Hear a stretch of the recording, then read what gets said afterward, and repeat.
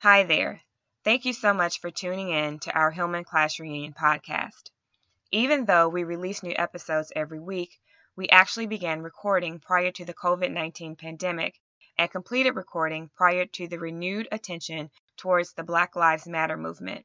So, in earlier episodes, we do not mention these events, and in later episodes, our reflections on what is going on may seem a bit out of sync with the present.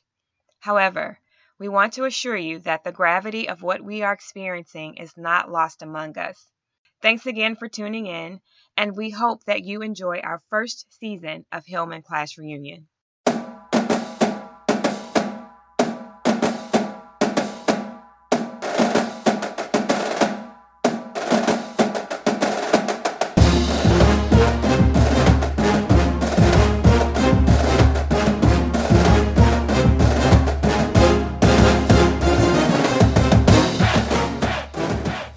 Dr. Flowers. Hey, Ely. Hey, girl. Hey, what's poppin'? Nothing much, I'm just hanging out, chilling. Good. How are you? Good. How are you? I'm well. A pleasure to hear your voice as always. And welcome, classmates, to the 11th installment of Hillman Class Reunion. Yay, we're over halfway through the first season. And on this episode of our podcast, we will review episodes 16 and 17 from season 1 of A Different World. So if you've been with us before, you know the drill. If you're new, let me just remind you anyway. We've structured the podcast to review each episode in chronological order. So pull out your blankets, your memories, your flasks, shot glasses, champagne flukes, whatever it is, and come hang out on the quad with us for a minute as we delve into some interesting episodes of A Different World. So Portia, let's start with episode 16 from season 1. What's going on there? All right. So episode 16 is entitled The Show Must Go On. And this episode aired originally on February 18th, 1988. And the following is the summary of this particular episode. Denise and Whitley earn roles in Maggie's adaptation of the story of Adam and Eve. And in the process, they become real-life rivals for the actor playing Adam. That's a little love triangle. Mm-hmm. All right, so for this episode, we have director Kim Friedman. I feel like this is a new name for us so far in this season.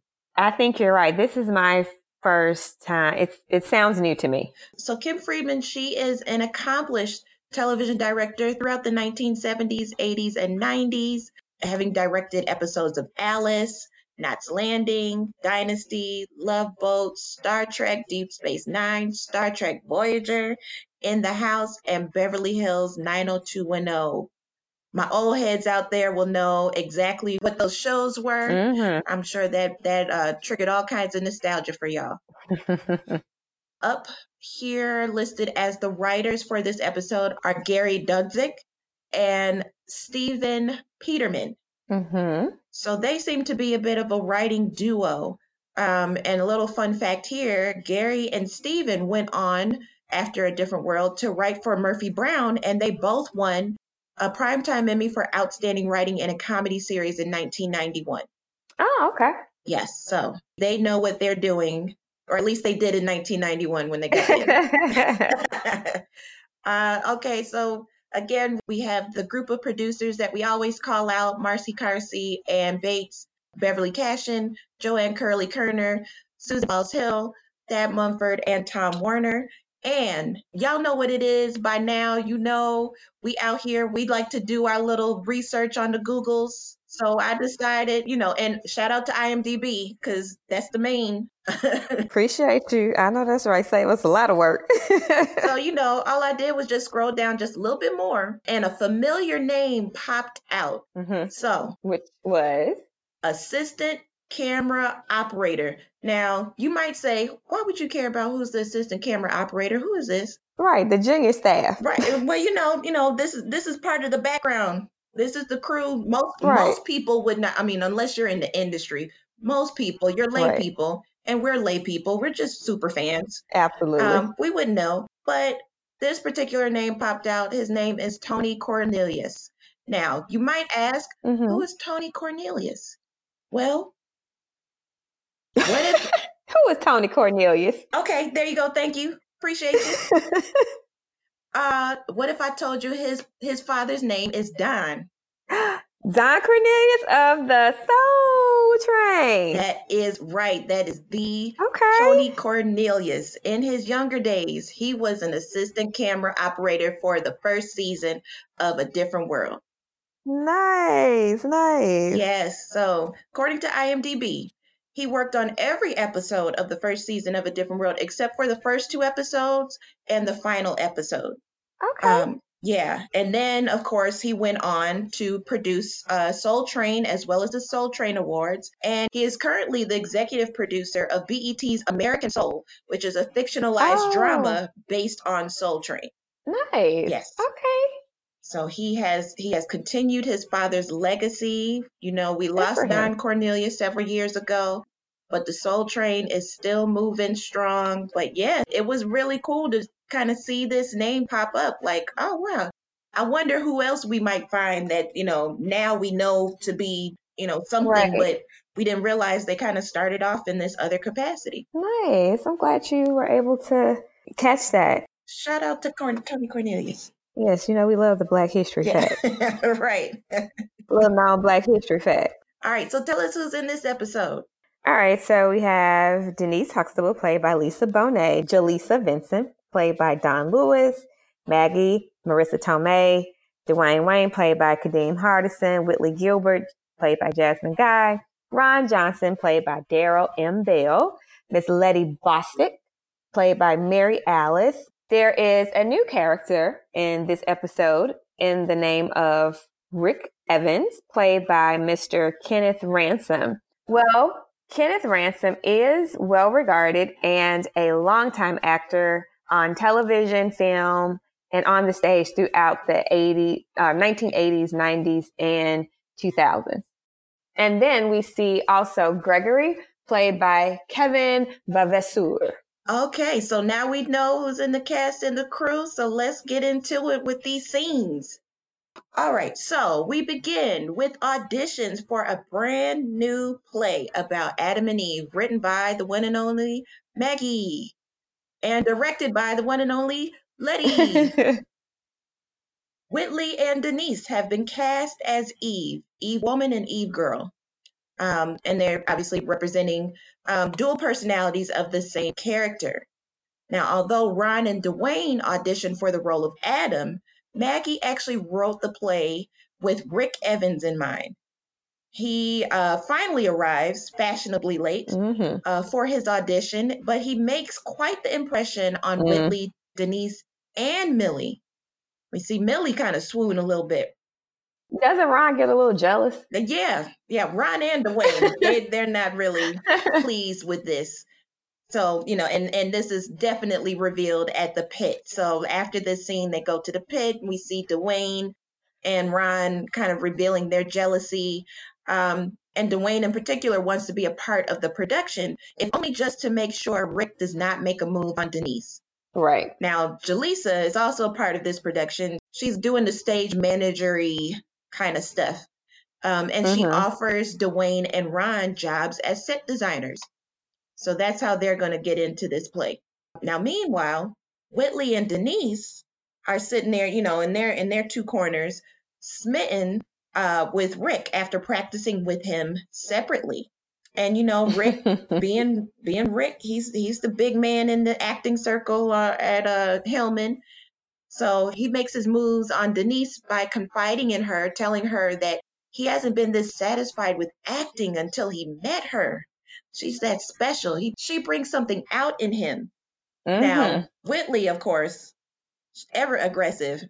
And attention grabbing. Yeah, Whitley, ever aggressive and attention grabbing, pushed herself into this little conversation. They're having a moment. And so now we're starting to see the beginnings of a potential love triangle. Now, where would you like to start first? I just have to add that, you know, God bless Ron and Dwayne because they had a budget of $35 in 1988. In 1988, and still, even though $35 in 1988 could probably go a lot further than it does today. That is still a pretty marginal budget for a production. But nonetheless, that was the first thing that stood out for me as I was watching it. But, thinking about these relationship dynamics between the women, or the heterosexual relationship dynamics between the men and the women here. Obviously, Ron and Dwayne are threatened by Rick and his perceived effect on women. So I think, Ron and Dwayne are very jealous of Rick, because it seems like, Ron and Dwayne are the type of guys that try to spit game, but it's not very effective. Mm-hmm. And then here comes, another guy who's obviously way better than them at it, and it works, and they are feeling a type of way about it. So I thought that was interesting to see. Yeah, because I remember, oh man, I wish I could remember the plot now. But there was a previous episode where Dwayne was really having a moment. He was talking to Coach Walter Oakes in the locker room, and he was just kind of like, I don't get it. I don't understand how come these women don't. It might have been the episode with Peggy, perhaps. I can't remember. It was. Yeah, it was. It is. It was exactly just like, right. I feel like I'm great. Like my game is on point, yet these women aren't responding, and I'm seeing these losers. They have no game whatsoever, and they're getting all the girls. Like, what is happening? And so I'm sure this is flaring up in Dwayne again, where he's just like, my game is tight, yet this dude is out here in his leather pants and he just walks across the stage and the girls scream. Like, what am I doing? Or what am I not doing? Yeah, so there is this kind of air of authority and what is it? Competence with Rick, because it's not just that he might look good or whatever, or maybe he knows how to talk a good game, but he's really good. His reputation precedes him. He's a really good actor. Yeah, people believe him. Case in point, he's sitting up here telling Denise that he never, he lost his touch until he met her. Now he's an even better actor just by practicing with her for 2 seconds. She's just like, really? Yeah, the other thing that stood out to me in this first scene is basically you have Whitley and Denise at each other's throats, vying for the same man. And I'm really over that narrative. Speak on it. I was just annoyed. I'm like, why is it?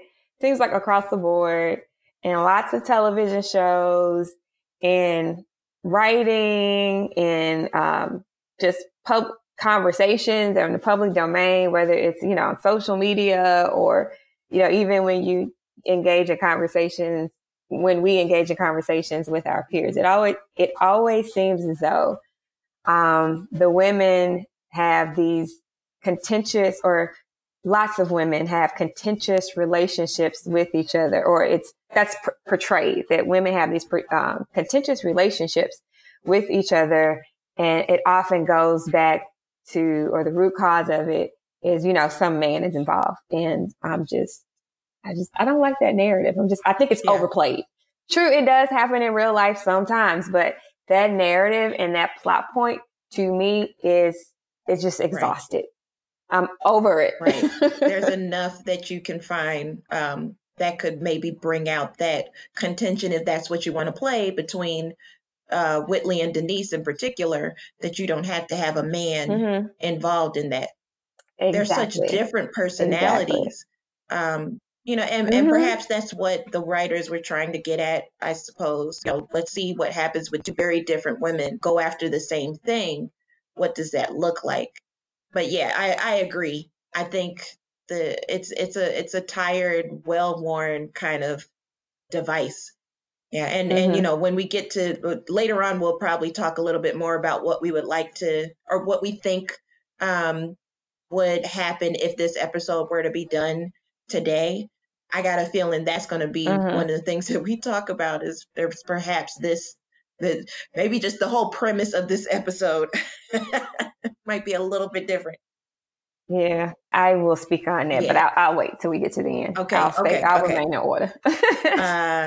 All right, so we move on to rehearsals, where we see Whitley asking Rick for help delivering her lines. And, in this exchange, Rick then confides in her, telling her that she has re energized his love for acting. He didn't know what acting was until he met her. Side note, I just gave that a very hard eye roll, but keep going. I'm sorry. I just need to insert that because, we're audio. And so I just needed to add that visual. Right. But, Whitley is like in hook, line, and sinker. She is buying it all.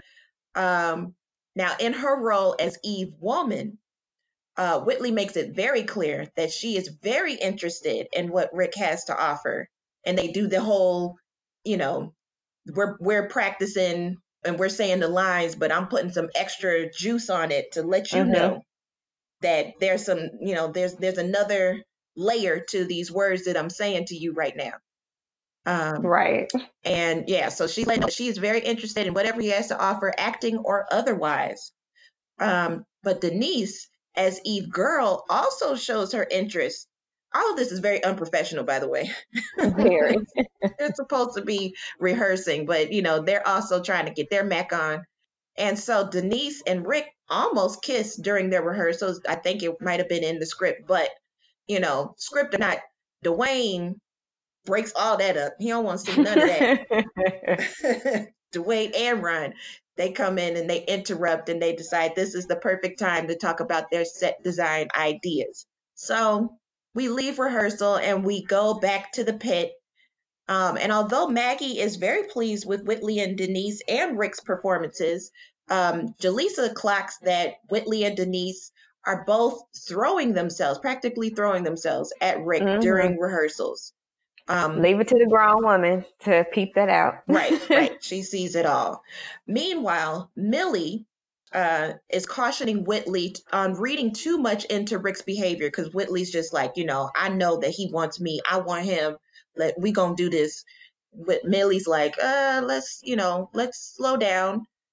He might just be acting. He is a good actor. But of course, Whitley's just like, absolutely not. I know what I'm talking about. So let's talk about this. Let's kind of look at it. It's interesting. Again, two different personalities in Whitley and Denise. It's also interesting to see their flirting styles. Where Whitley is kind of like, I'm not playing games. You are going to know that I'm interested in you. Yet it's not like a outright I want you. Right. But it is very much like I'm dropping clues. I'm letting you know that I like you, and I'm making it very easy for you to ask me out on a date. Yeah, very, very strong clues at that. Yes. And Denise, well, how would you characterize Denise's kind of technique? I think technique. Yeah. Maybe not technique, but I don't know, her style. I wouldn't call it a style or a technique per se, but I would definitely say that she's naive and just her approach is a little softer. It's a little more subtle than what Whitley is doing. But to me, Denise is just the naive girl. Like, I don't know, like why can't you see through this? But it happens to the best of us. A guy comes with, some real smooth jargon and talk, and you want to believe him, so you do. But he reminds me of the guy. There are these guys in the world, not all guys, but there are these guys in the world. I feel like they are very good at picking up on a person's vulnerabilities and their what's the word I want? Their characteristics. So he's basically, I think the guy here is just really soaking up all the attention. He's probably used to this type of attention and knows how to kind of play to the personalities and character traits of each person. And so, of course, from the outside looking in, it's kind of like, girl, come on. Yeah. Yeah, he seems like his personality is flirtatious almost. His, exactly. He has exactly like you. It's obvious that like this is who he is and how he is with everybody. And I've known guys like that, and I've known women whom the guy has literally come in between and pretty much destroyed their Mm-hmm. relationship. Whew. And that's a sad thing. It's very sad. And then there's guys who do that very intentionally. That's kind of their thing. Very. But then you also have people who um they may even be accused of sending out mixed messages. They don't necessarily mean to come on to anybody, but Mm-hmm. they just kind of invade people's space just a little bit, or they talk just a little too close to you, or they're touchy feely. Like I Yeah. remember when I was in this summer program in high school, and there was this guy who was one of the, I don't know, tutor counselor, whatever. He must have been a college student, and he was cool. Like his behavior was very innocent, but he was one of those guys that was just kind of, he's a touchy feely kind of guy. And I remember one time it was Mm-hmm. raining. I had an umbrella. I was one of the few people who had an umbrella. And so he came beside me and like put his arm around my waist. And, we were under the umbrella. And girl, I was just like, oh my God. And it meant nothing. But at the same time, I was like, he's touching me. But then I also realized, like, he's not touching me. Like, there's no meaning behind it. It's just, it's Right. wet Yeah. outside, it's raining, and we're both trying to fit under this one umbrella. And also, when he talks, he Right. likes to kind of touch shoulders and, arms and things like that. So Mm-hmm. yeah, it can be easy sometimes if you might misread something or read a little too into something, and you might want to try to do some sort of, yeah, don't think that everybody likes you, because you might think that there might be some spark or some flirting or something like that. Mm-mm. And if Exactly. there is something there, Exactly. you know let it be known. Let that person come outright. You don't need to be doing the whole, picking up on clues and Seriously. stuff. Don't start no relationship based off of some hieroglyphics. So you got to decode. No. Exactly. And then next thing you know, you planning a wedding in your head. Mm-mm, don't do that, girl. Right, yeah. um, yeah, so another thing that I wanted to bring up, this was actually during the rehearsal scene. Rick was wearing this in apartheid t-shirt. Did you notice that? I did not. I'm so glad you pointed that out. Yeah, yeah. So, it's a little thing, but it's a big thing, because That's a really, big again, thing. we're establishing that these are college students. This is the late 80s. So, this is contemporary for its time. Um, there were a lot of college students, a lot of young people that were protesting apartheid and boycotting South Africa at that time. As we know, South Africa was under apartheid. It legally began in 1948, and the Mhm. negotiations to end this practice began in 1990, which was the same year as Nelson Mandela's release from prison, Right. which ultimately culminated in the 1994 election with him becoming president of South Africa.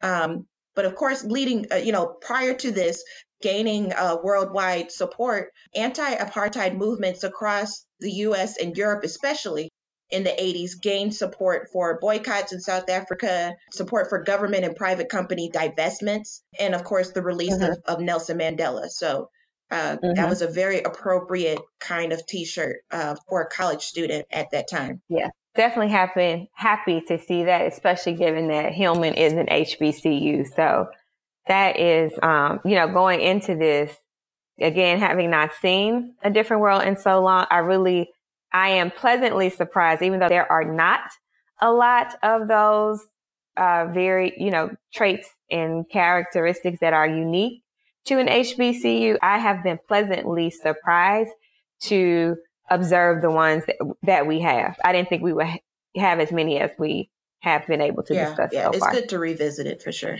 Hmm. Okay, so now we move on things are moving fast. We're now on the day of the show's debut. It seemed like they just casted it 2 minutes ago, and now they about to debut. Right. And also remember that Maggie has had to do a series of edits Right, to yeah. cut the show, It's or to cut the play, to edit it down because it's too long. it's a very long script, and every time we see Maggie, she's complaining that she has to cut her script down, and she's still cutting it down. This is Mm-hmm. the day of the show, and she's still like, I got to cut 40 pages. I'm like, that's that sitcom magic. Right. All right. So here we see Dwayne and Ron finally revealing their minimalist set. Again, $35. So they're using minimalism. And Maggie loves it. She really, really believes that they just captured exactly what was in her mind and put it right there on the stage, and she can't believe it. So then we see Whitley and Denise running their lines, but it quickly goes off the rails because, again, they are kind of opponents trying to win this guy. Mm-hmm. And so those feelings kind of jump over into the scene. Although their characters are supposed to be united, they are clearly at odds. And Letty steps in as the grown woman in the room, Right. and she reminds them that Rick is not the only man on campus. Y'all stop fighting over this one piece of meat. Right. And then suddenly Gregory comes in and he is delivering a bouquet of flowers.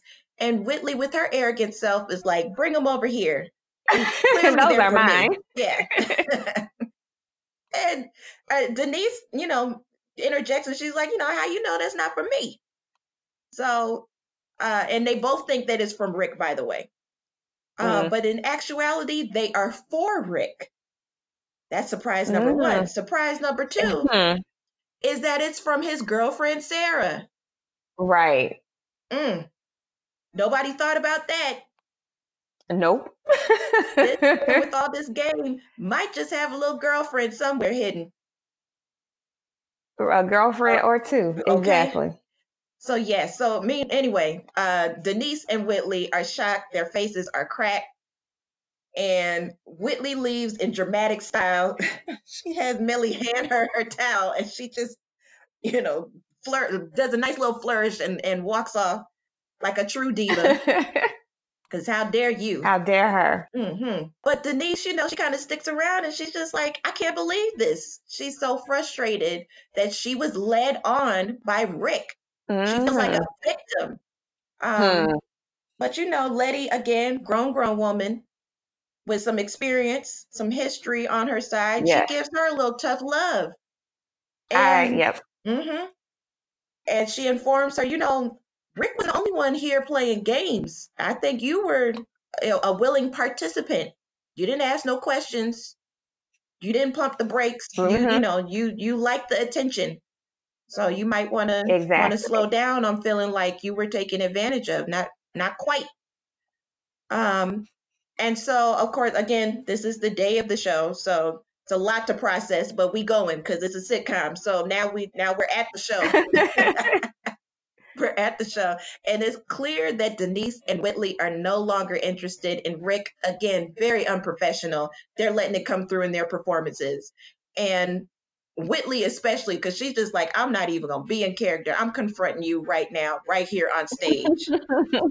Oh, so unprofessional. And so as Eve girl, Denise is Eve girl, Whitley is Eve woman, Denise swoops in, kind of in character, trying to remind Eve woman / Whitley that they don't need Adam. And they leave together, and then the play ends.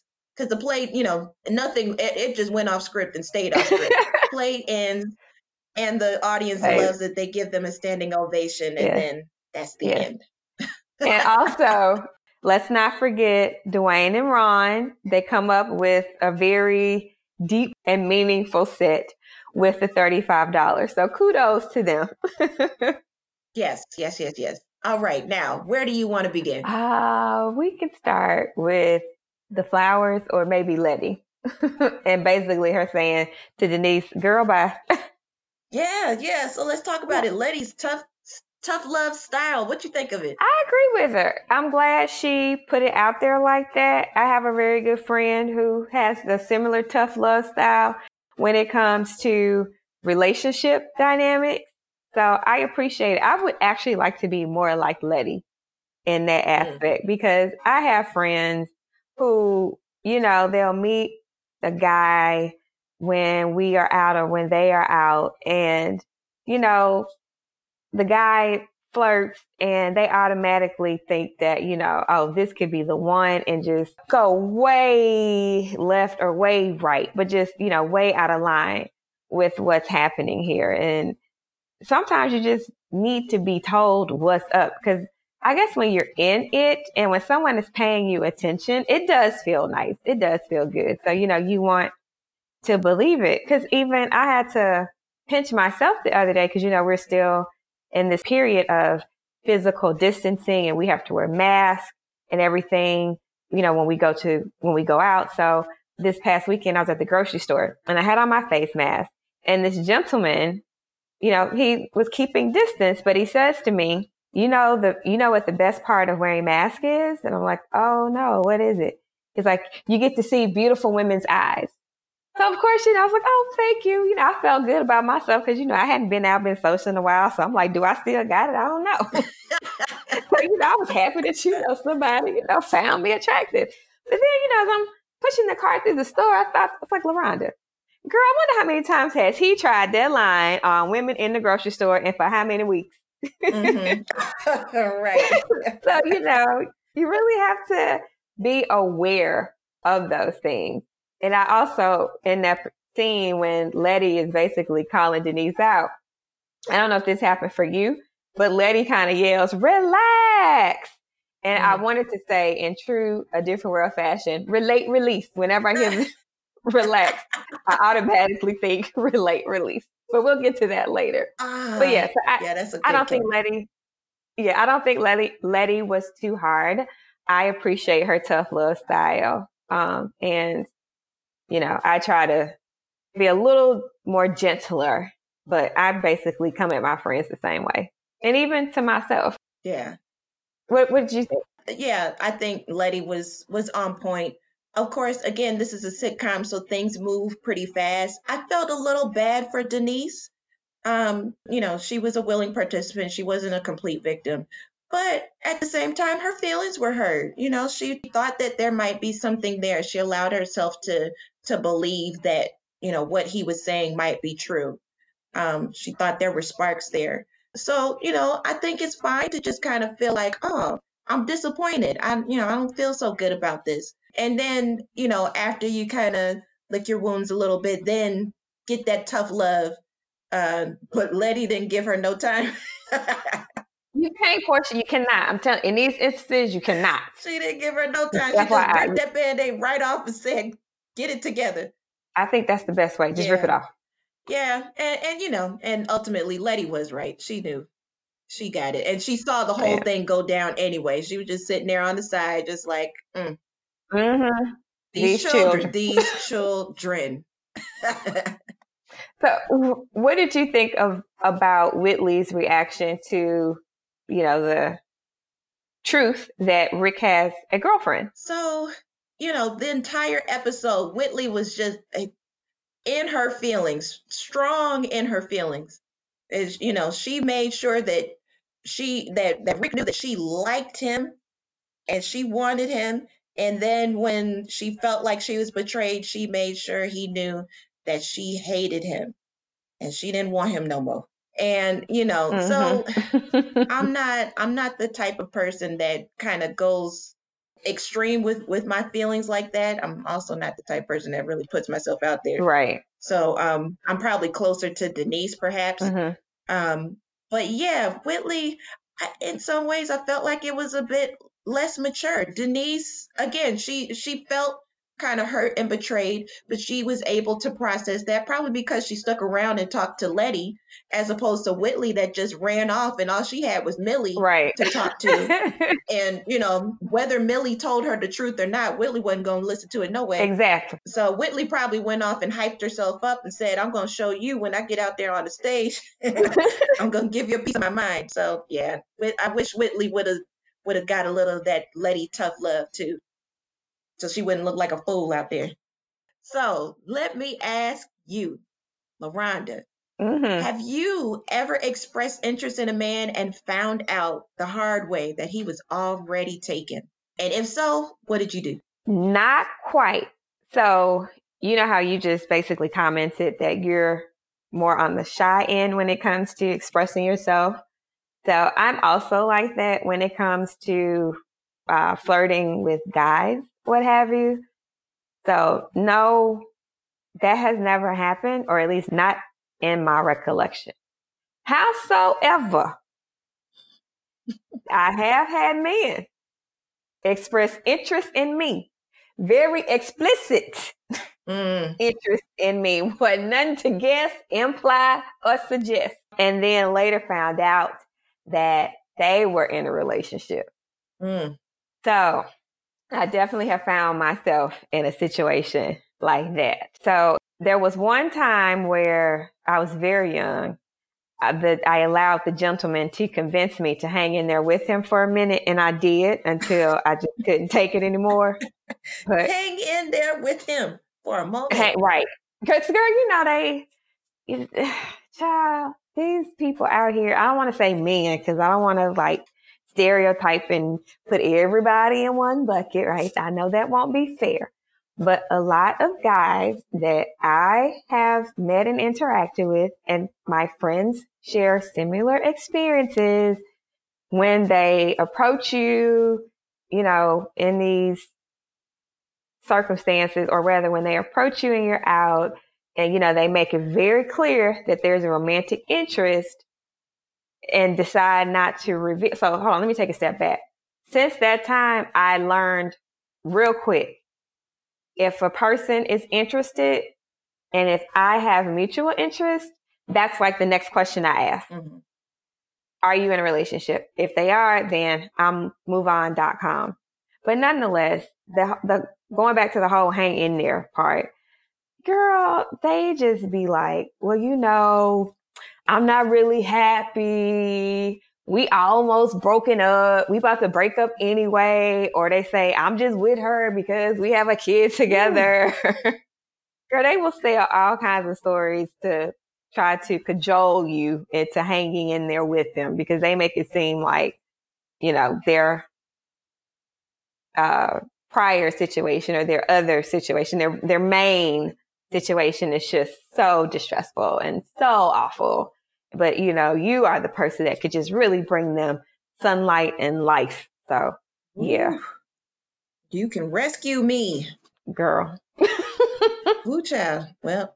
Ooh, child. We don't have time to get into that. This is not the podcast for that type of discussion, but okay. Y'all know. All right. Well, can't say that I have had that situation that I know of. You know, whether it's expressing an interest in a man and finding out he was already in a relationship.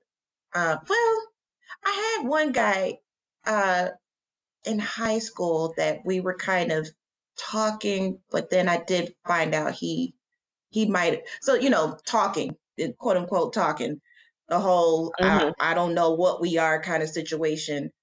And then he's doing the whole I don't know what we are situation with another girl. And that was enough for me to just be like, oh, well, let me retreat. Let me back out. Yep. But yeah, that's probably the closest I've ever been. I definitely don't enjoy being in that whole drama filled kind of situation where there might be people overlapping and that's not for me. I'm not built like that. Yeah, neither am I. One thing I can say that I'm quite proud of myself about is that I've never participated in a contentious situation with another woman that's with about a situation that's related to a man. Like there have been instances where, I was dating someone and, they were also dating someone else that I was completely oblivious to and not aware of. And, the other person that the guy was involved with has maybe been able to find my number or reached out to me on Facebook, slid in DM, whatever. But I simply do not engage. Like, oh, really? That's what y'all doing? Great. Have fun. I'm out. I'm no threat to you. Go ahead. Yeah, Enjoy I love. don't fight nobody over no man. Haven't and never will. All right. So before we give our final thoughts, how do you think this episode might be different if it was done today? We may have had more realistic things happening with the play. Maybe not the last minute rewrites. Maybe not the explosion and impromptu dialogue, or rather, what do you call it? Not impromptu. What do you call it when people improv? We may not have had the improv or the improvised dialogue in the play that we saw, but I don't know. I think that kind of the main tenets of the show may have been the same today. What do you think? I think that if this were done today, I feel like they would have more opportunities for Whitley and Denise to talk to each other. Because although, Whitley and Denise don't have the strongest relationship, they do have a bit of a relationship. They have somewhat of a friendship. There's been times where Whitley has confided in Denise, and Denise has, been compassionate towards Whitley. So I feel like there would have been more opportunities for them to just kind of, just woman to woman talk to each other, figure out what's up. So, it might have still been a situation where all of them were working on the same play, but I don't think we would have seen so much in rehearsal. And so we would have seen more conversation outside of rehearsals, so that we could have them like really talk and figure out what this is, what is going on. And hopefully, even if it were to get contentious, we would see them come back together and realize that this isn't worth it. Even if we're not super duper friends, we're still, women. We're still sisters, and we don't need to be acting like this. Yeah, I think you make a great point. I think I could definitely see that happening. So what would you rank this on a scale, or how would you rank this episode on a scale of 1 to 5? I would put this at a 1.5. Oh, where would you put it? No, I was like, okay. I would give it a 2. I thought it was fun to watch. I also thought what I liked about this show, sometimes a different worlds in the first season at least can almost have too many plot points and plot lines. So I like the fact that it stayed with this pretty much just one storyline. Yeah, we didn't hear anything. Girl, Jaleese didn't hardly say anything. Ron barely had some words. Yeah, it was pretty much about this love triangle. And also I really enjoyed Letty's read. Right. Okay, well, that was episode 16. The show must go on.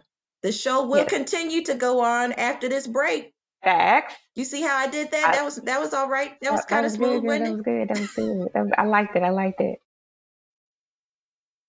We are podcasters united to condemn the tragic murders of Black people at the hands of police. This is a continuation of the systemic racism pervasive in our country since its inception, and we are committed to standing against racism in all its forms. We believe that to be silent is to be complicit. We believe that Black lives matter. We believe that Black lives are more important than property. We believe that we have a responsibility to use our platforms to speak out against this injustice whenever and wherever we are witness to it. In creating digital media, we hope to build audiences that will return week after week to hear our voices, and we will use our voices to speak against anti-Blackness and police brutality, and we encourage our audiences to be educated, engaged, and to take action. All season long, we will be donating to a variety of groups fighting against police violence and systemic racism and fighting for the safety and security of Black communities. This week, we will be donating to the NAACP Legal Defense Fund. And if you're able to, we encourage you to do the same. Go to naacpldf.org to learn more about the organization and ways you can support. Again, that's naacpldf.org. All right, welcome back, classmates. We are back with episode 17 of A Different World. This episode is entitled Mr. Hillman. Mm-hmm. It first aired on February 25th, 1988, and the summary is as follows. Whitley enters the Miss Hillman pageant, but Denise, infuriated at the sexism of the pageant, convinces Dwayne to enter as well. Dwayne then has second thoughts when he becomes looked at as an object on campus. So this seems to be an episode that is all about Dwayne, or almost all about Dwayne. Whitley's all up in here too. All about Whitley and Dwayne. Okay, so let's get into it, starting with the director. So we have Matthew Diamond, who directed this episode, and he's a bit newer. This might be the first time we're seeing this name pop up on A Different World so far. I think so. Now, y'all might not be familiar with his name. I'm not familiar with his name, but we are certainly familiar with his work. So in addition to being an accomplished dancer and choreographer, which will come into play a little later after I give all his credentials, he's directed numerous television shows throughout the 80s and 90s, 2000s, 2010s, including, this is just a very truncated version of his resume. We have Designing Women, we have Family Ties, we have Golden Girls, we have Out All Night. You remember that show with Patti LaBelle? I do. She owned a nightclub or a bar or something, right? Yeah, something like that, yes. And that had Dwayne Martin and Vivica A. Fox in it. Yes, I remember. And Morris Chestnut. Yes. Everybody was in that show. Everybody. The Parkers, That's So Raven, Gilmore Girls, Jane the Virgin, and drumroll please, The Wiz Live. Yes. Oh, that's one of your faves. Yes, he's credited with directing The Wiz Live alongside Kenny Leon. So that's probably where his dancing and choreography history comes into play as well. Merging all together. I love that television musical. Yeah. So yes, shout out to Matthew Diamond. And also he is an Emmy-winning director. He's earned 3 daytime Emmys for directing. So yes. Cool man. All right, now, as far as script writing goes, this is written by Margot Kaufman. Now, according to imdb.com, this is actually her only writing credit, Margot Kaufman's only writing credit. We're not sure what else she has done. And unfortunately, she passed away in 2000 at the age of 46. So very much appreciate her contribution to A Different World and its legacy through this particular episode. Just want to briefly mention the producers. Really, no need to go through the entire list. It's the same people as the previous episode. So, LaRonda, why don't you tell us who's in this episode? So we have the usual suspects: Denise Huxtable, Jaleesa, Maggie, Dwayne Wayne, Whitley Gilbert, Letty Bostick, Millie, and Ron Johnson. In this particular episode, we do see Gloria again, played by B.B. Smith, Allison, played by Kim Wayans. Also, Walter Oakes is in the house, played by Sinbad, the wonderful comedian. And we also have another recurring character that we've seen before, but I think maybe in previous episodes, he didn't have as big of a vocal role as he does in this particular episode. But that would be Chip St. Charles, played by Don Reed. And also, there's an appearance by a very familiar person that most of you guys probably know, have seen before. There's girl number 3, played by AJ Johnson. So, Dr. Flowers, give us some background information about Don Reed and AJ Johnson. Yes, yes. As LaRonda said, this is not his first time appearing on A Different World, but I don't think we really gave him his just due earlier. So we're going to go ahead and acknowledge him now. Don Reed is an accomplished stand-up comedian, writer, television and film actor, as well as voiceover artist. So he does it all. According to IMDb, his very first acting credit was in Robert Townsend's Hollywood Shuffle, groundbreaking film. Yes. Yes. Yes, yes. Okay, I didn't know that. And he continued to work with Robert Townsend, actually appearing in his HBO special Partners in Crime, as well as the feature film Meteor Man. He then went on to have numerous appearances on television shows, including The Cosby Show and Hanging with Mr. Cooper. And he actually appeared in a total of 4 episodes of A Different World. This is his 3rd appearance today. And his previous 2 appearances were in episode 1, called Reconcilable Differences, and episode 4 called Those Who Can't Tutor. So okay. Shout out to Mr. Don Reed and Chip St. Charles, which is, I mean, if that ain't a television character name, I don't know what is. Right. And as LaRonda alluded to, we have a very special person here listed as girl number 3. She don't even get a name, but we know her real name. We know who that is. Yes, this is AJ Johnson, the AJ Johnson. BKA Jody Mama. Yes. And she's one of those rare people who has not just 1, but 2 iconic roles. If anybody knows her, they know her for either being Jody's mama, Juanita, in Baby Boy, or as Shrane in House Party. Yes. Yes, you remember it was her and Tisha Campbell that were the 2 main girls in House Party. Yes. Tearing the dance floor up. That's right. Yes, she also had several appearances in television shows throughout the 80s, 90s, and 2000s, including In the Heat of the Night, Fresh Prince of Bel-Air, Amen, The Jamie Foxx Show, and she's also appeared in feature films including Sister Act and The Inkwell. She actually had a sizable role in The Inkwell.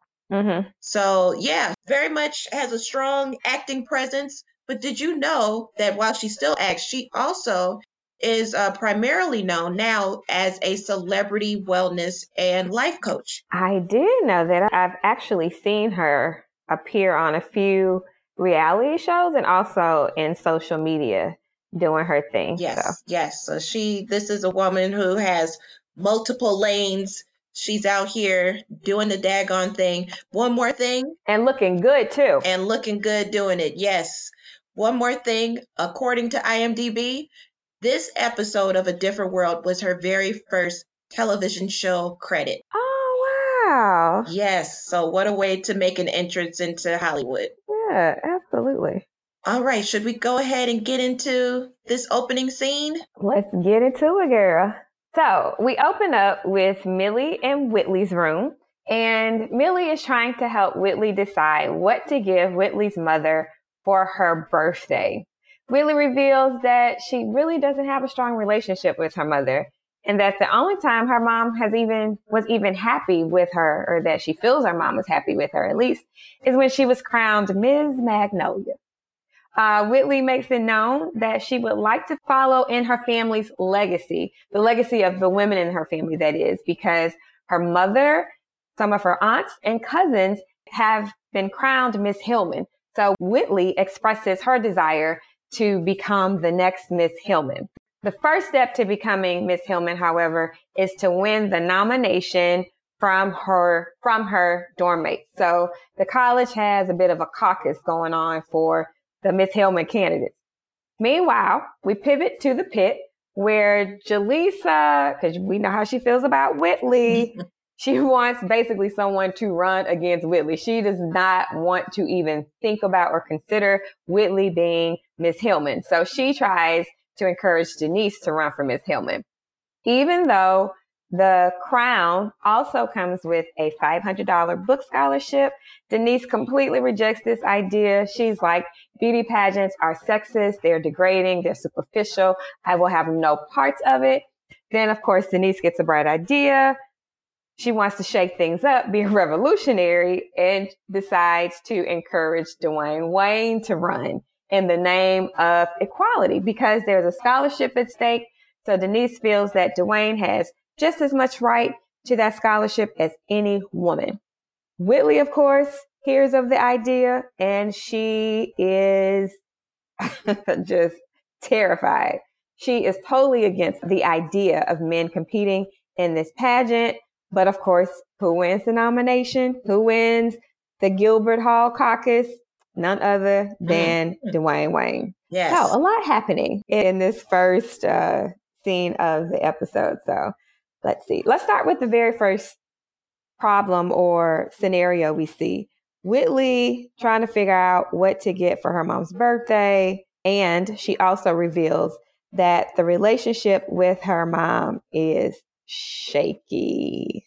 What do you think about that? Well, again, this kind of tracks with what we saw earlier, especially in that Christmas episode, where she, was faced either with going to Switzerland, I think, with her dad and his new friend, or being with her mother. But of course, her mother didn't have time for her because she needed to go to a spa, and the parents were in the midst of getting a divorce as well. So, we clearly know that Whitley is a daddy's girl.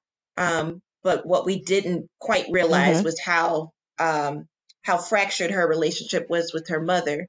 So that it makes me a little sad, and it also kind of shows or reveals something about maybe why she is the way that she is. Didn't she lash out at Millie at some point? Or, Millie was trying to give her, maybe, I don't know if it was lashing out necessarily, but, Millie was trying to give her some support, and Whitley just was like, just rejected it. She was just like, all right, get out of here, flunky. So, I think that might be kind of telling, as especially as far as her relationships with women, the way that she treats women. I think that might go back to that. Girl, that was deep. I mean, because I think at least up until now, we haven't heard anything about her having a sibling.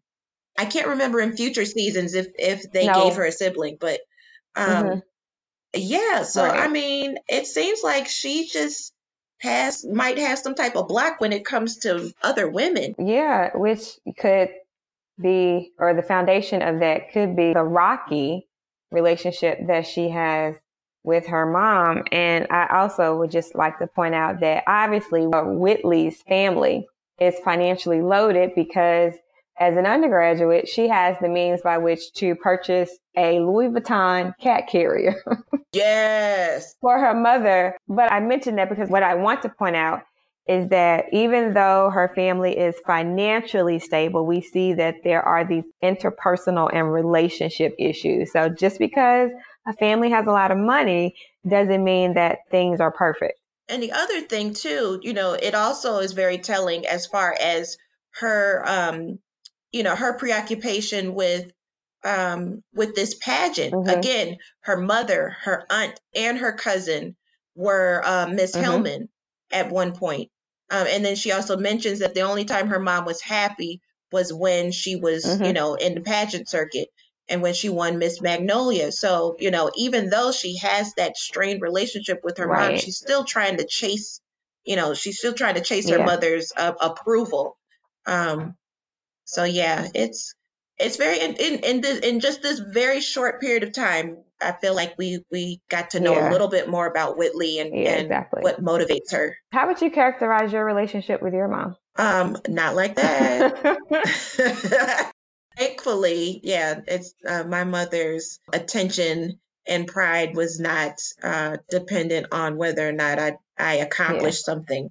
Although, of course, my mom was very proud of me when I did things and, but she did not withhold her support when I didn't do those things. But yeah, I would say that my relationship with my mother, especially, over this shutdown period that we're in, transparency, the job that I have allows me to telework. I'm very thankful and grateful that I have the type of job that will allow me to work from home. Um, I'm not considered one of those essential workers that has to, go out there and interact with the public.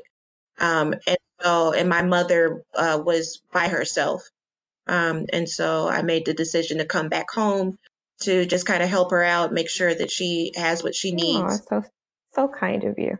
Yeah, well, and so just trying to make sure that she got what she needs. And selfishly, I appreciate being at home because my mom, she likes to cook. So That is nice. That is a nice so fringe I let benefit her. right there. Yeah, I try to help keep you healthy and alive, and you fix me a pancake or two. Yeah, I love it. I It's a love it. win-win. Yeah. How about you? How would you characterize your relationship with your mother? Not even close. Complete 180 from Whitley and her mom. So my mom and I have been very close. I would say since I was an older teenager. And it seems like the older we got, the closer we got. So, now we call each other best friends. So I Oh, can't imagine having that type of fractured relationship or any type of fractured relationship with my mom. That's my heart. Shout out to Mildred. Love you, oh, girl. But so yeah, that's my heart. all right. Now that we've gotten the mother stuff out the way, let's get into it. One thing I Mm-hmm. just, this ain't even a question, it's just an observation. So, and it's the little jabs, it's the subtle shade that they keep throwing at Jaleesa. And I'm really sick and tired of it. On behalf of her, I'm gonna need this slander to stop. So, Jaleesa wanted Denise to run, and before Denise suggested Dwayne, she threw it back at her and said, Jaleesa, you should run. And Right. Maggie was And on it.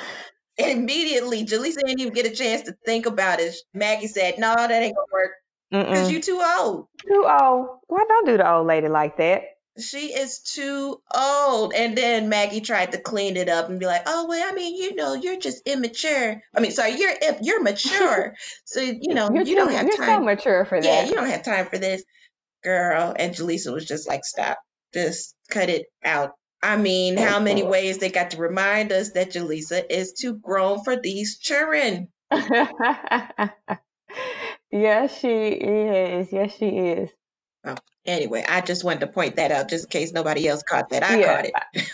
I girl, I made a note of it. I was like, "Oh, she wrong for throwing that shade at Jaleesa." The other thing to point out, so let's see, somehow word got back because Denise had just thought of the idea of getting Dwayne to run. And then Mhm. somehow Whitley caught wind of that, and now we're back in Whitley's room. I guess this is the Mhm. power of sitcoms.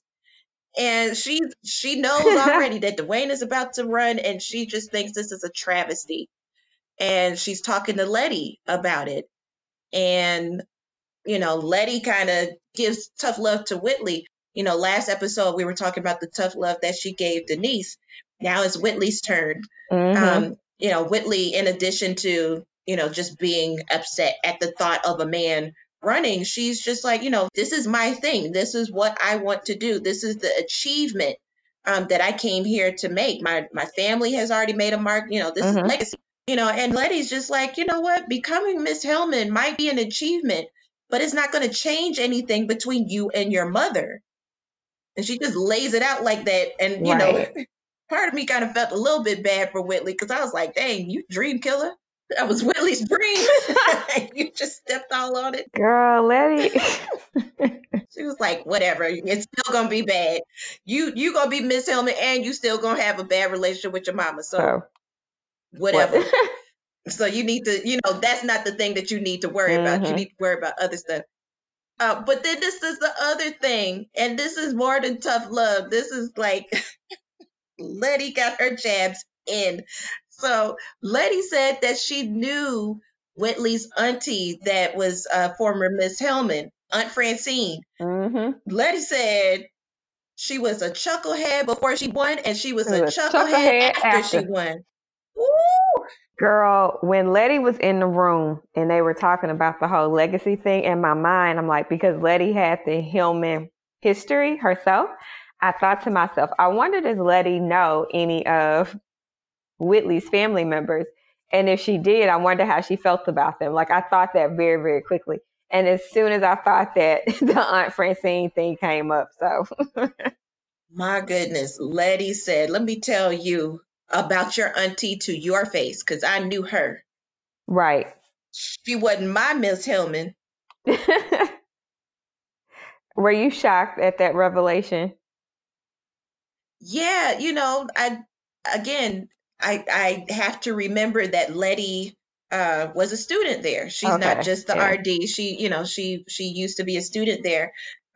So yeah, if Whitley comes from this long line of Gilberts that attended, and again, we are in Gilbert Hall, named after Mm-hmm. her family, then yeah, it would only make sense that Letty might have run across one of her family Mm-hmm. members. So I think that was a Right. really nice touch. I'm glad that they did Mm-hmm. that. But it was also a nice touch that they threw that little thing in. Letty knew her and she didn't like her, that she still don't like her. Yeah. Yeah. And I wasn't surprised at all, given Letty's personality and character versus Whitley. And I'm sure her aunts and moms they were all very similar. Right. All right.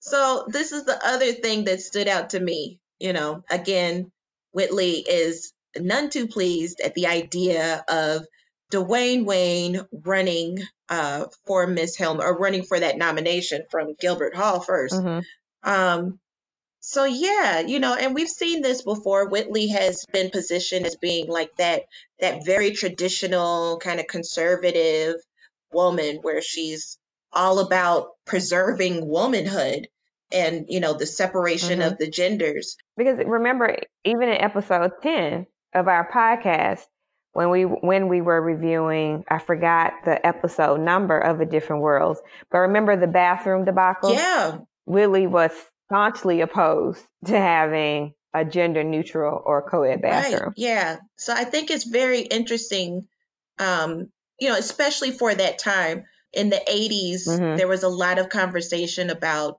gender and women's rights. Well, certainly Mm-hmm. precipitated by the women's lib movement.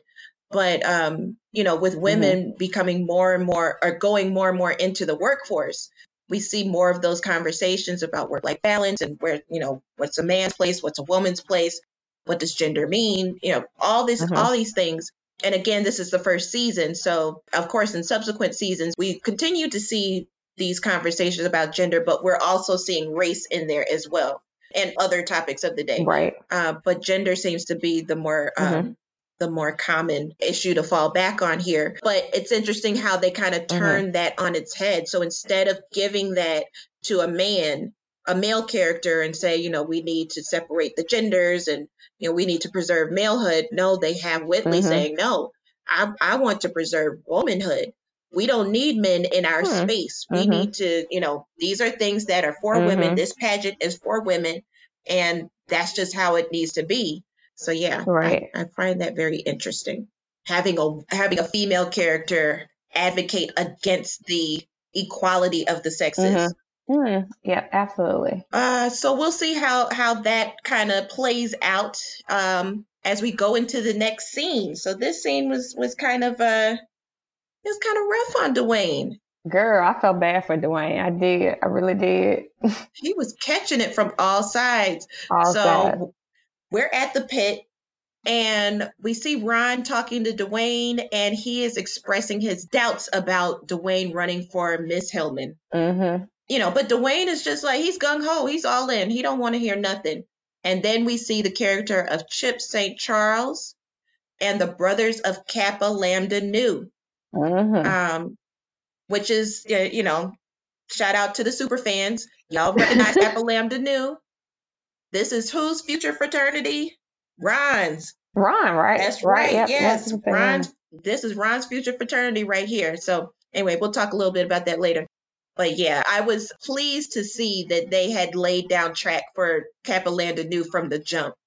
That's certainly one thing that remained once Debbie Allen got a hold of it. Mm-hmm. Mm-hmm. So anyway, Chip St. Charles and the Brothers of Kappa Lambda Nu teased Dwayne for running. And then we find out that they are going to put up Whitley as their candidate for Miss Hillman. Whitley didn't get Gilbert Hall's nomination, Dwayne did. So went over to Capilano New, and they're going to back her. And Dwayne is starting to kind of feel the heat from his peers. They see that this is, a very, very odd thing to do. And, Dwayne is kind of getting some counsel from Jaleesa and Maggie and Ron. And unfortunately, they're all telling him, you need to drop out. And Ron is emphatic. He keeps saying, drop out while you can. Just tell them, don't do it. Don't do it. Don't do it to yourself. And, and we also, this whole time we're seeing Dwayne, and he's in his gym clothes. He's in a tank top and some shorts. And Walter enters into the pit, and he tells him, I found your clothes, man. We're good to go. You come on back to the gym. And everybody's laughing at him, and you realize the reason why he looks like he's, still in his gym clothes is because he couldn't change into his street clothes. Yes. Somebody hid it, threw it somewhere, something, played a prank on him. So, it's really getting to Dwayne. He's feeling the pressure. And so now we're at the locker room. Coach Walter Oakes is trying to comfort Dwayne. He's trying to talk to him and, cheer him up, because Dwayne is just like, I don't get it. I don't understand why I'm being treated like this just because of this pageant. This isn't right. But even Walter Oakes is telling him he needs to drop out. He's trying to console him, but he's also saying, brother, it ain't worth it. I think I probably would have told him the same thing, but. Aww. I just thought it was so funny that everyone around him was just like, yeah, no, this ain't it. Like this I get what you're trying to do, but nah. Yeah. So, Ron, when he tries to talk Dwayne out of it, basically Ron is like, look, Denise is playing you. She is using you for her own political agenda. Did you think Ron had a point in that? Yeah, I think he did have a point. Whether or not Dwayne should drop out is a different story, but I think Ron actually told the truth. He told some truths there. Yeah. Denise didn't even ask Dwayne what he thought about it necessarily. She just was like, I got an idea. I want you to run. You know what portion? Wait, hold on, time out. She didn't even do it. She didn't even approach him like that. She was somewhat flirtatious in her approach. Right, yeah. which is ironic considering our discussion from earlier. Right, yeah. And she knows Dwayne has feelings for her.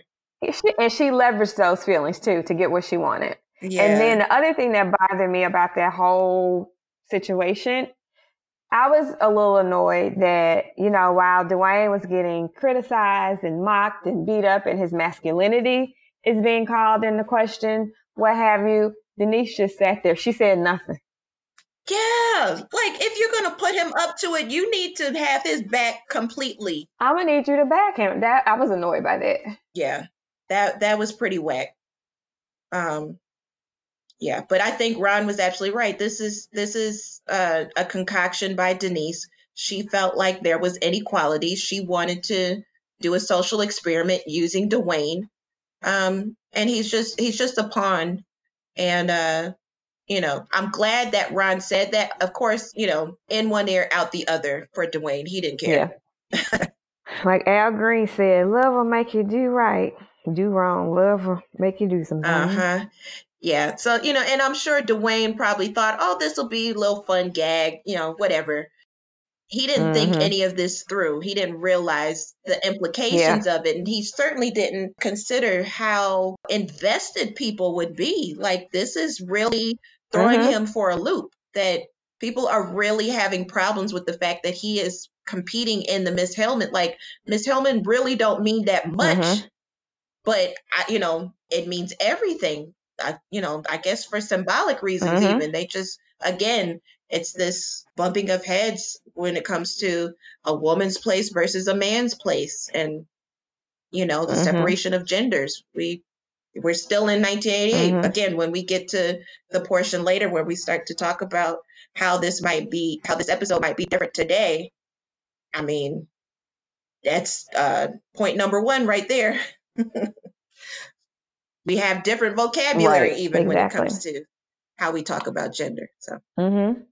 Absolutely. Oh yeah. So again, the other thing to point out, as I mentioned earlier, Kappa Lambda Nu makes its appearance. I think this was the first time we see Kappa Lambda Nu. But I'm just I curious, think so. what do you think that Kappa Lambda Nu was a stand-in for as far as the real life Greek fraternities? Do you think they were like the Kappas? Were they the Omegas? Were they the Alphas? So, from judging from this episode alone, I would say that Kappa Lambda Nu embodies all 5 Mm. of the fraternities. But what it demonstrated, I think, most though, and why they were placed there in this particular episode, I believe, because it's to demonstrate masculinity. I really think that was the kind of the overarching purpose of Kappa Lambda Nu, because they're like the quintessential, male persons, or, as we, male as we have traditionally defined it, right? The traditional social construct of man and masculinity. And so that's why I say all of them. I think that's their purpose in this particular episode. Yeah. The only other thing they could have done possibly is have some athletes there. Athletes, yeah. Yeah, it's fraternities and athletics, I would say. Yep. Yeah, probably the biggest, locations of masculinity on college campus. So yeah, that was a good observation. Yeah, and as far as, Kappa Lambda Nu and their reaction to Dwayne running, you can see it in, the names that they call him. They call him Little Sister, and they start catcalling him, and then you start to see women getting in on it. They're hitting on him. He got some flowers sent to him, and Ron read it, and whatever it was too disgusting for him to read out loud. We see later on he has like a poster with the headshot, a campaign poster with the headshot, and somebody drew a woman's body underneath it. And then, there's women that are kind of everybody's commenting on his body, and his clothes were stolen, and just really degrading and demeaning him. And it wears on him, and it's interesting to observe his reaction to it, because he doesn't like all the catcalling. He doesn't like all the names. He doesn't like all the attention, yet he dishes all of that out to women whenever he interacts with women. He's just, yo, baby, you look good. You're mentioning body part, all kinds of things. The stuff that he's receiving, he gives it out, and he can't take it. It's a double standard. Right. It's very interesting to see him, kind of be humbled in that way, and not just humbled, shaken. Right. All right. So we return back to the pit after this whole scene. I can't tell if it's the same day, the next day, what is time? Girl, what is time in a sitcom? So again, we're back at the pit, and we see that the candidates are making their final speeches. And this is, so the election is going to be the next day. And we're seeing the tail end of Whitley's speech, and she gives her slogan. Shout out to Jasmine Guy. First of all, Jasmine Guy is an actress, because she is acting all over the place. Yes, she is. Girl, Whitley's like, Whitley, because. That's her slogan.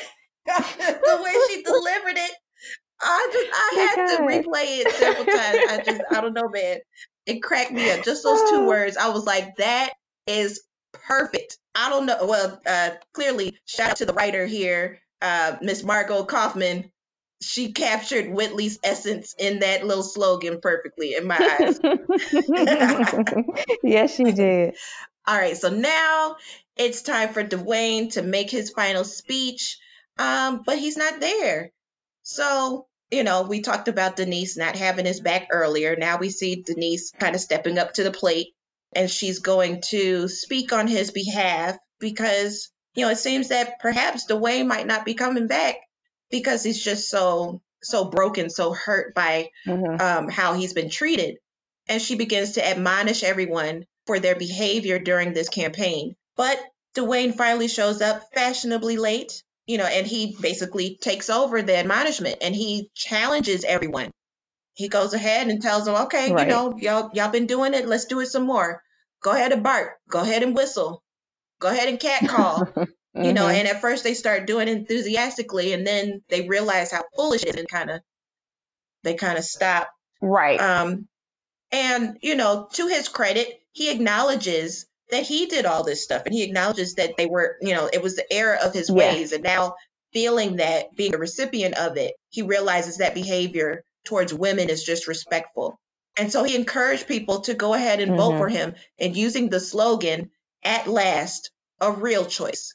So, what do you think about this whole situation, this whole scene? Because it seems like Dwayne is a changed man, don't you think?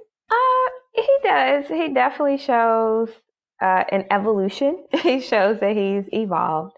So I can appreciate that. Yeah. That's evolution, relatively speaking. It's only been 5 minutes. You're right, relatively speaking. Change of heart. There you go. Let's not say evolution. Let's say his change of heart. Yes. His change of heart was notable.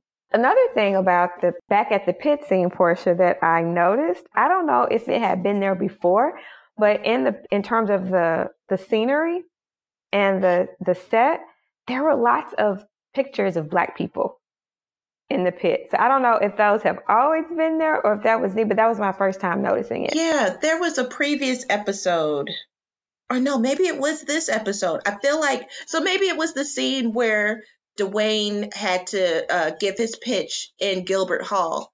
And there was like a Harriet Tubman picture. Yeah, those have been there. Okay, that was the first time I noticed it. I noticed that in episode 1 or 2. So I had noticed those early on, but this was my first time. I'm super late. This was my first time noticing the pictures in the pit. So it looked like, you can't see it that clearly, but it looked like black and white photos of college students from yesteryear. Mm-hmm. Yeah, that's a good touch. I remember seeing pictures like that in the kind of pub, well, we called it the pub on my undergrad campus. But it was kind of like our version of the pit, I suppose. Gotcha. I mean, it wasn't popping like that, but we would have events when we would have, quote unquote, y'all know who we is, would have events. That's when it would actually be popping. But on a regular day-to-day basis, not so much. But anyway, the point is, nobody was dancing in the pub on a Wednesday. No. Just because. No.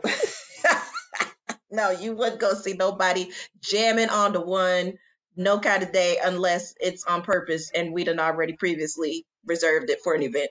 But yeah, we had those black and white photos of students from back in the day. So, okay, so now, final scene, we see Whitley back in her room. She is reading the school newspaper, the Hillman Chronicle. So, a little piece of trivia there for you. And it's not a happy occasion. Whitley is confronted with the reality that she lost Miss Hillman.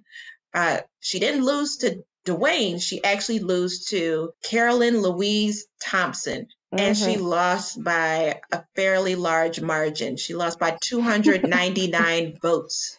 Yes, she did.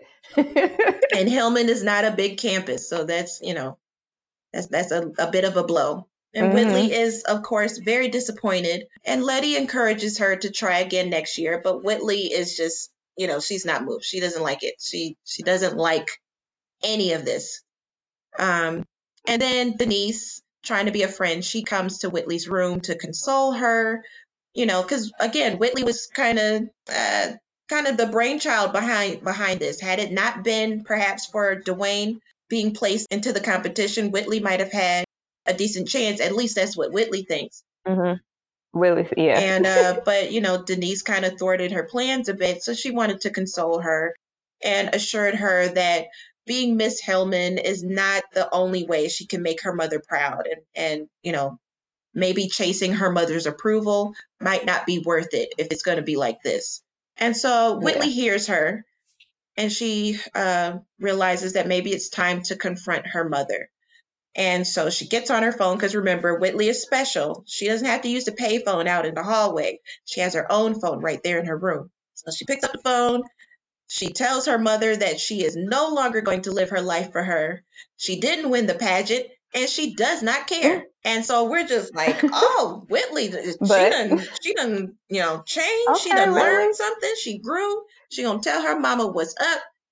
And we've realized, no, this is a fake out. She never lifted up that receiver thing. So there wasn't a dial tone. She didn't call anybody. Right. And then I think the scene ends, right? When that is revealed, and then she picks up the phone, or rather, she actually dials her mom. Yes. Yeah.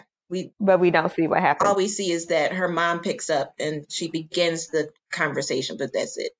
Yeah. So yeah, it was interesting ending to this episode.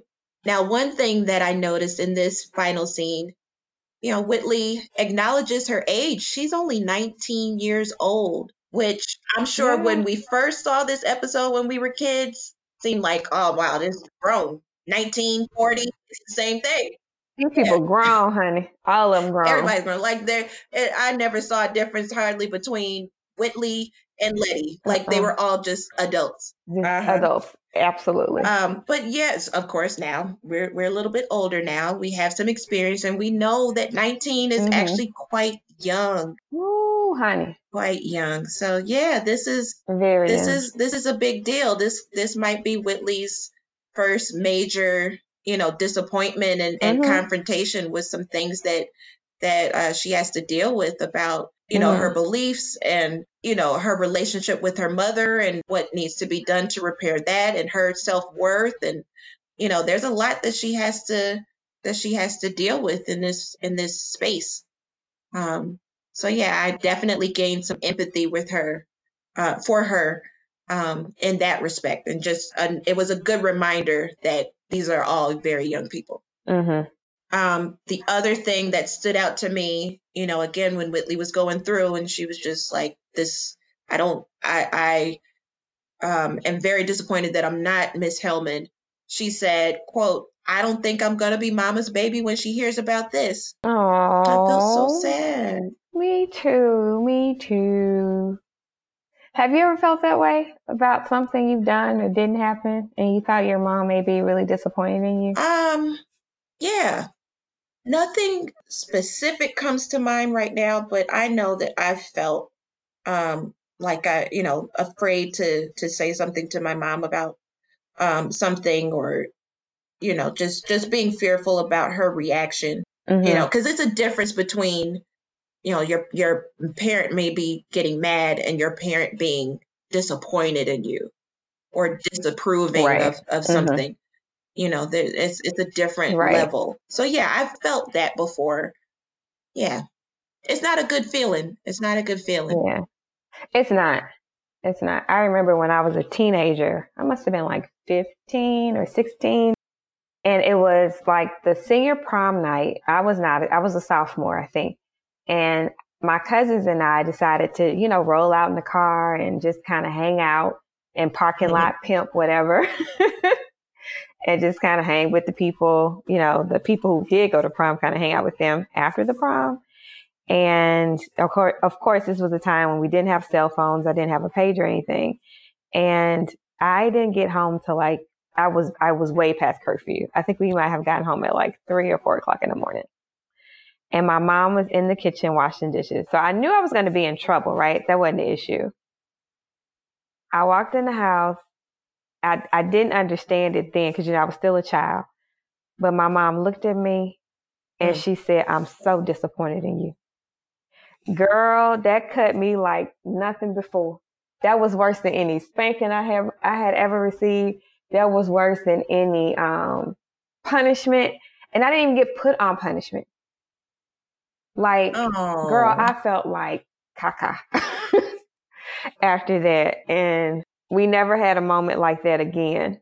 And another kind of, I guess, more of a Whitley moment. I remember in grad school, girl, who Jesus, I was ready to like come home and give up. And I was like, Mom, it's just not working out.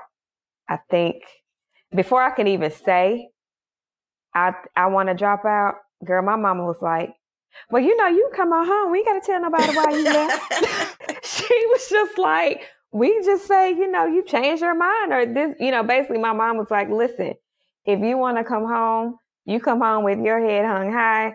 And whether or not you flunked out, decided not to finish, we ain't got to tell nobody. We can keep that between us, boo. Come on. What you want to do? I got your back. yeah, So, that's good. That's good. Yeah. I mean, that's reassuring because, you never know how people are going to react. People kind of have, yeah. you never know. It can be very tricky when it comes to parents and children because there's, this Mm-hmm. overlap in accomplishments. The child's accomplishment can easily be your own Yeah. accomplishment as a parent. Um, and so, if the child does not accomplish, the parent kind of takes that a little personally sometimes, and they feel like that's a reflection on them. Yeah. And so it's great that your mother had that reaction where she was just like, Yeah. all right, fine. It is what it is. No parent is perfect, but I consider Mhm. myself to be quite blessed that I did not have those types of parents. Yeah. Now, in addition to this, these issues of mother-daughter relationships, there's another thing that struck me, and I don't know if this was. I'm going to go out on a limb and say this was not purposeful, but it was just something that I just picked up on, and let me know if I'm reading into it too much. But it was a little tinge of colorism there. So first thing that I noticed, so they had the newspaper that Whitley was holding. On the front page was the picture of Karen Louise Thompson. She was the newly crowned Miss Hillman. And the first thing I thought was, oh, look at her. Mm-hmm. She's so nice and brown. This is a pretty brown girl. And, when Denise comes in to, kind of console her, Whitley says to her, because of course Whitley is vain and, she got the cut. When she's hurt, she got to hurt other people Mm-hmm. and try to make herself feel better. So she says, I'm prettier than she is. You're prettier than she is. And I was just like, I know this wasn't meant the way that it sounded, but it's really hard to deny what this looks like. And it looks like these two light-skinned women, Gotcha. or, Denise didn't necessarily say anything, but it's a light-skinned woman to another light-skinned woman that they both look better than this darker-skinned woman. And I just, I feel like not even if this was done today, I feel like if this was done under Debbie Allen just the following year, it wouldn't have gone down quite like that. They would have had her say something else. So I feel like Debbie Allen would have picked up on, this might be saying more than what we actually wanted to say right now. Oh, okay. Gotcha. Yeah, I definitely did not catch that or pick that up. Not saying that it doesn't exist, but that just did not occur to me. Yeah, but again, I think that's the power of writing and directing and producing, being there to kind of pick up on these things. Again, these things might not have even been intentional. When you're writing it, Yeah. it's not saying light-skinned girl to light-skinned girl says that this dark-skinned girl is not as pretty. But Mm-hmm. it comes through with the casting. It comes through with the way that you say it. Yeah. There's other things that come into play simply because of who's saying it and Right. how they're saying it. And Yeah, you're absolutely right. yeah, so I just Yeah. found that interesting. I'm sure I've seen this episode several times, but it wasn't until just now that I was like, Mm-hmm. that didn't feel too good. Yeah. I'll be honest. I think when that particular scene came up, because it was towards the end, I may not have been as engaged in the show because I don't even remember seeing. I remember Whitley Mm-hmm. having the paper, but I didn't pay attention to the Mm, picture on the paper. I did not tune in or got it. focus on that. So had I done that, I may have that may have resonated with me, but also, as I was watching it, I do think that may have caused me to miss that as well. All right, so let's talk about how this episode might be different if it were done today. What do you think would have been different? Ooh, child. I think, well, today the conversation would not have simply revolved around gender dynamics being bifurcated in terms of male female. There would have been discussions of gender fluidity and non-binary, et cetera, et cetera. I think there would have been more dialogue amongst the student population and amongst peers about gender, what it means, why we even have a Miss Hillman, do we need the prefix Miss? We may have gotten into a discussion about gender pronouns, et cetera, et cetera. So I think the storyline would have had more enriched dialogue concerning gender norms. I agree. I think it would have been a much more complicated conversation. It would have been more than just a stunt. There would have been some some deeper implications there. And I'm not 100% sure the students would have been that as opposed as they were in this episode. Oh, definitely not. The students, Kappa Lambda Nu wasn't fraternity. Was it Kappa Lambda? Kappa Lambda Nu? Oh, girl, they would have been like before a school council. Right. for their intimidation factors and bullying, et cetera, et cetera. So, that may have come into play as well. Yeah. Another thing I thought about while watching this, sometimes we bring up parallels when we were in school and differences, et cetera, et cetera. I'm not sure when, but I follow Tougaloo College on Instagram. And so just this year, I realized, well, actually, I just started following my alma mater on Instagram this year. But Tougaloo has a Mr. Tougaloo College now. When I was in school, it was just Miss Tougaloo. Now we have a Miss and a Mr. Tougaloo College. So. All right, evolution. I was like, yeah, I was going to say, so there's definitely been some evolution since then in terms of that aspect of campus culture. And in the future, there might be just a, person Tougaloo College, like getting away from that, gender binary. Right. Exactly. Because the role is really to be an ambassador for the college. So it may become college ambassador. Right. Yeah. So we shall see. It's very interesting to look back and see how young people talked, or at least how grown folks thought that young people talked about these things, and how they wrestled with these ideas, and then how things have evolved now. The vocabulary even that we have, just the layman vocabulary now that has entered into the zeitgeist. The gender binary. Intersex, gender fluidity, transgender. These are things that people were not saying, just on the street back in the 80s. If people were talking about it, it was people who were in those communities, or possibly, these were in ivory tower kind of environment. So very interesting. All right. Well, I think it is time for us to do our rankings and wrap this thing on up. I'll give this one a 2 too. Okay.